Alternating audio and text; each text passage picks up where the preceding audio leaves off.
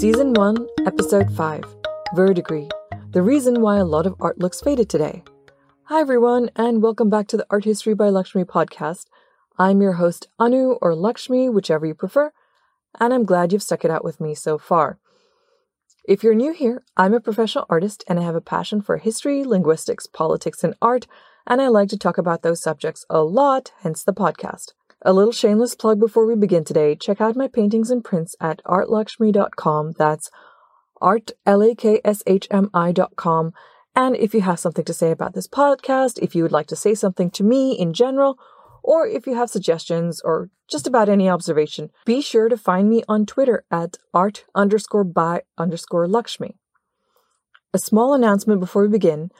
I was out for a week and a half because I had a massive sinus infection, and that's when I realized I don't have a set day for a new podcast episode to be uploaded. So I decided that all new podcast episodes will be up every Tuesday. So yay for consistency!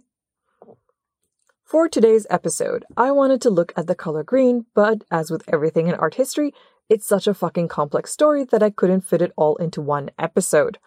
So whenever I do colors from now on, I am not going to do the history of the color, but I'm going to choose a specific pigment and follow its way through history.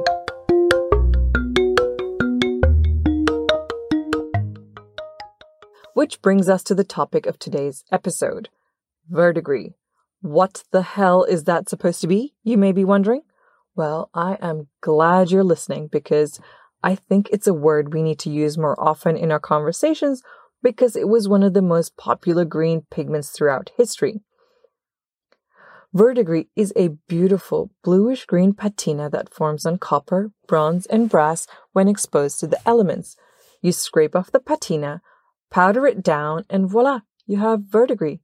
It's not the same as rust because, and I have been told this by people much smarter than me, that rust degrades the metal, but verdigris is an oxidation and it does nothing to the underlying metal. Throughout history, there have been many recipes for making verdigris, by the way, and I recommend doing none of them at home.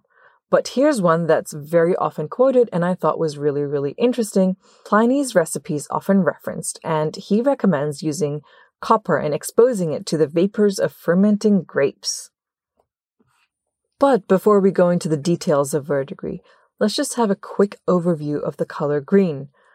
Unless you're living in a desert away from any vegetation whatsoever for miles and miles around you, you'll encounter green somewhere or the other, if not everywhere.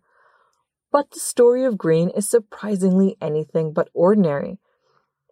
It seems like I've started every podcast episode about a color saying that the color in question is difficult to make, and it's true for green as well. It is fucking difficult to make.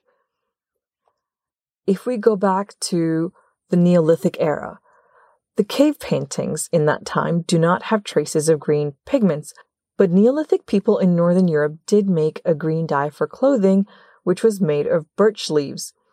It was very poor quality, more brown than green, and for a color that is everywhere, we don't see it very often. Green is fucking hard to make, like I said. We do see bright greens arrive in ancient Mesopotamia, where we have ceramic ware showing people wearing vivid green costumes. And maybe one day we'll figure out how they managed to make those bright green pigments, because to this day, it remains a mystery. People all over the ancient world tried to make a truly green pigment. In ancient Egypt, green was always a good thing. Green was a symbol of regeneration and rebirth, as well as a color that had the power to ward off evil. The gods Ta, with a silent P, and Osiris are shown with a green face, and this symbolizes their fertility and benevolence. If only the ancient Egyptians knew how fucking toxic some of the pigments they used to make green were, they might have associated with death rather than youth and growth. Initially, ancient Egyptians used malachite on the tomb walls to create green, but it was expensive and a really shitty investment because it turned black over time. Enter verdigris. Ancient Egyptians had a similar recipe as Pliny's to create the verdigris pigment, and they used it in their art as well. Since verdigris is a transparent bluish-green shade, ancient Egyptians often applied it over a ground of lead white or lead tin yellow. You don't have to be a chemist to know that both lead white and lead tin yellow sound fucking toxic, because they are fucking toxic. But just because there needs to be more death and destruction and suffering, verdigris itself is moderately toxic because of its copper content. So with all this suffering and death, is it light fast?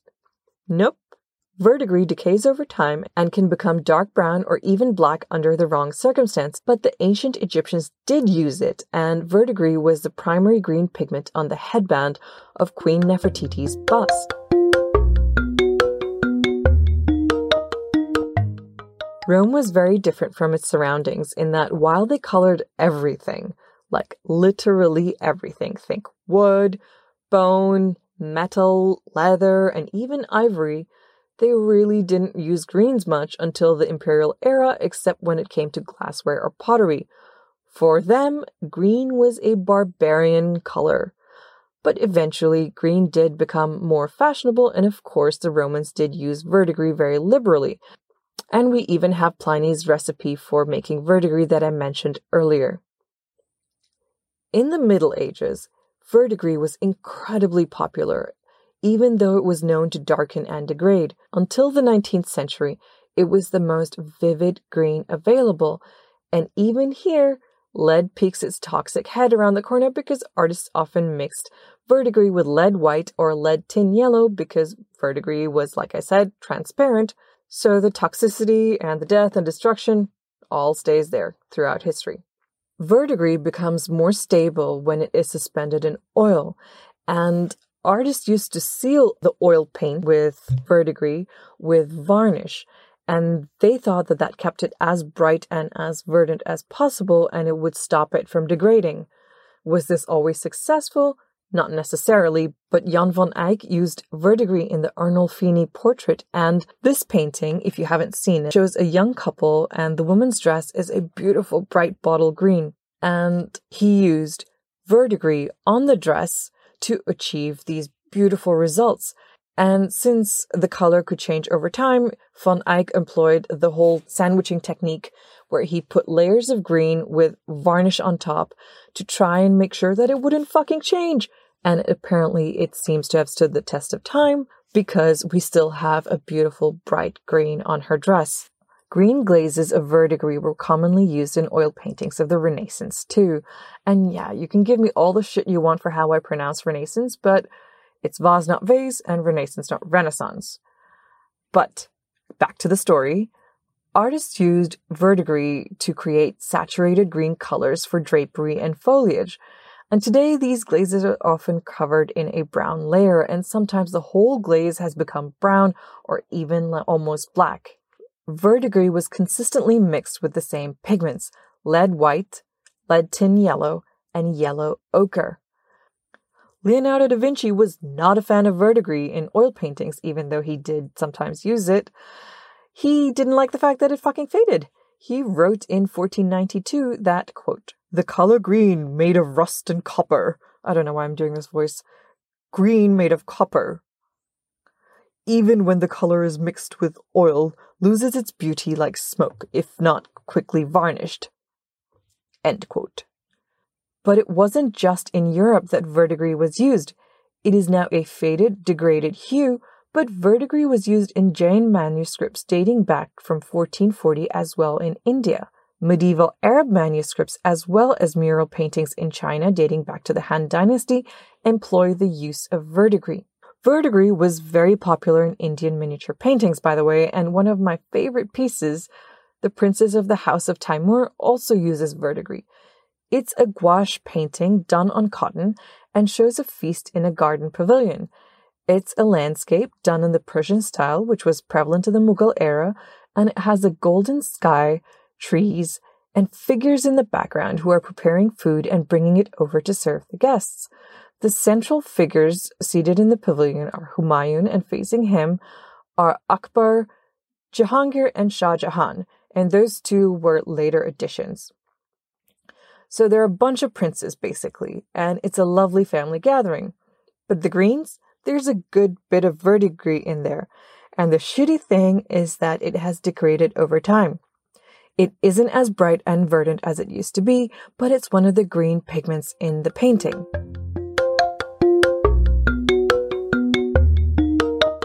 So this toxic, fleeting, beautiful, bright green pigment was used everywhere. It's been identified in at least 3 of Vermeer's paintings. So whenever you walk around and see any work of art before the 19th century, there's a strong chance that verdigris was used in the greens, and that whatever you're looking at was probably much more bright back in the day. Whatever happened to verdigris, by the way? Do we still use it? Not really, because it got replaced by Viridian, which was developed and patented in France in 1859. Viridian is not just permanent, but it is also non-toxic. So it's a great substitute for verdigris. And think about it, we don't have to fucking kill ourselves with lead. So the next time you have a copper penny, or you are looking at a photo of the Statue of Liberty, we're still in a global pandemic, so I'm not encouraging you to go and view the Statue of Liberty in person. Just know that that bright, brilliant green on that penny or on the statue is what was collected, powdered, and then used by artists like Vermeer, Botticelli, and Da Vinci in their works of art, and that the faded greens we see now were probably much brighter and more like the greenish hue of that penny that you're holding. I hope you liked this week's episode, and make sure to join me next week on Tuesday, yay for consistency again, for our next episode. Mark your calendar, and I'll see you next week.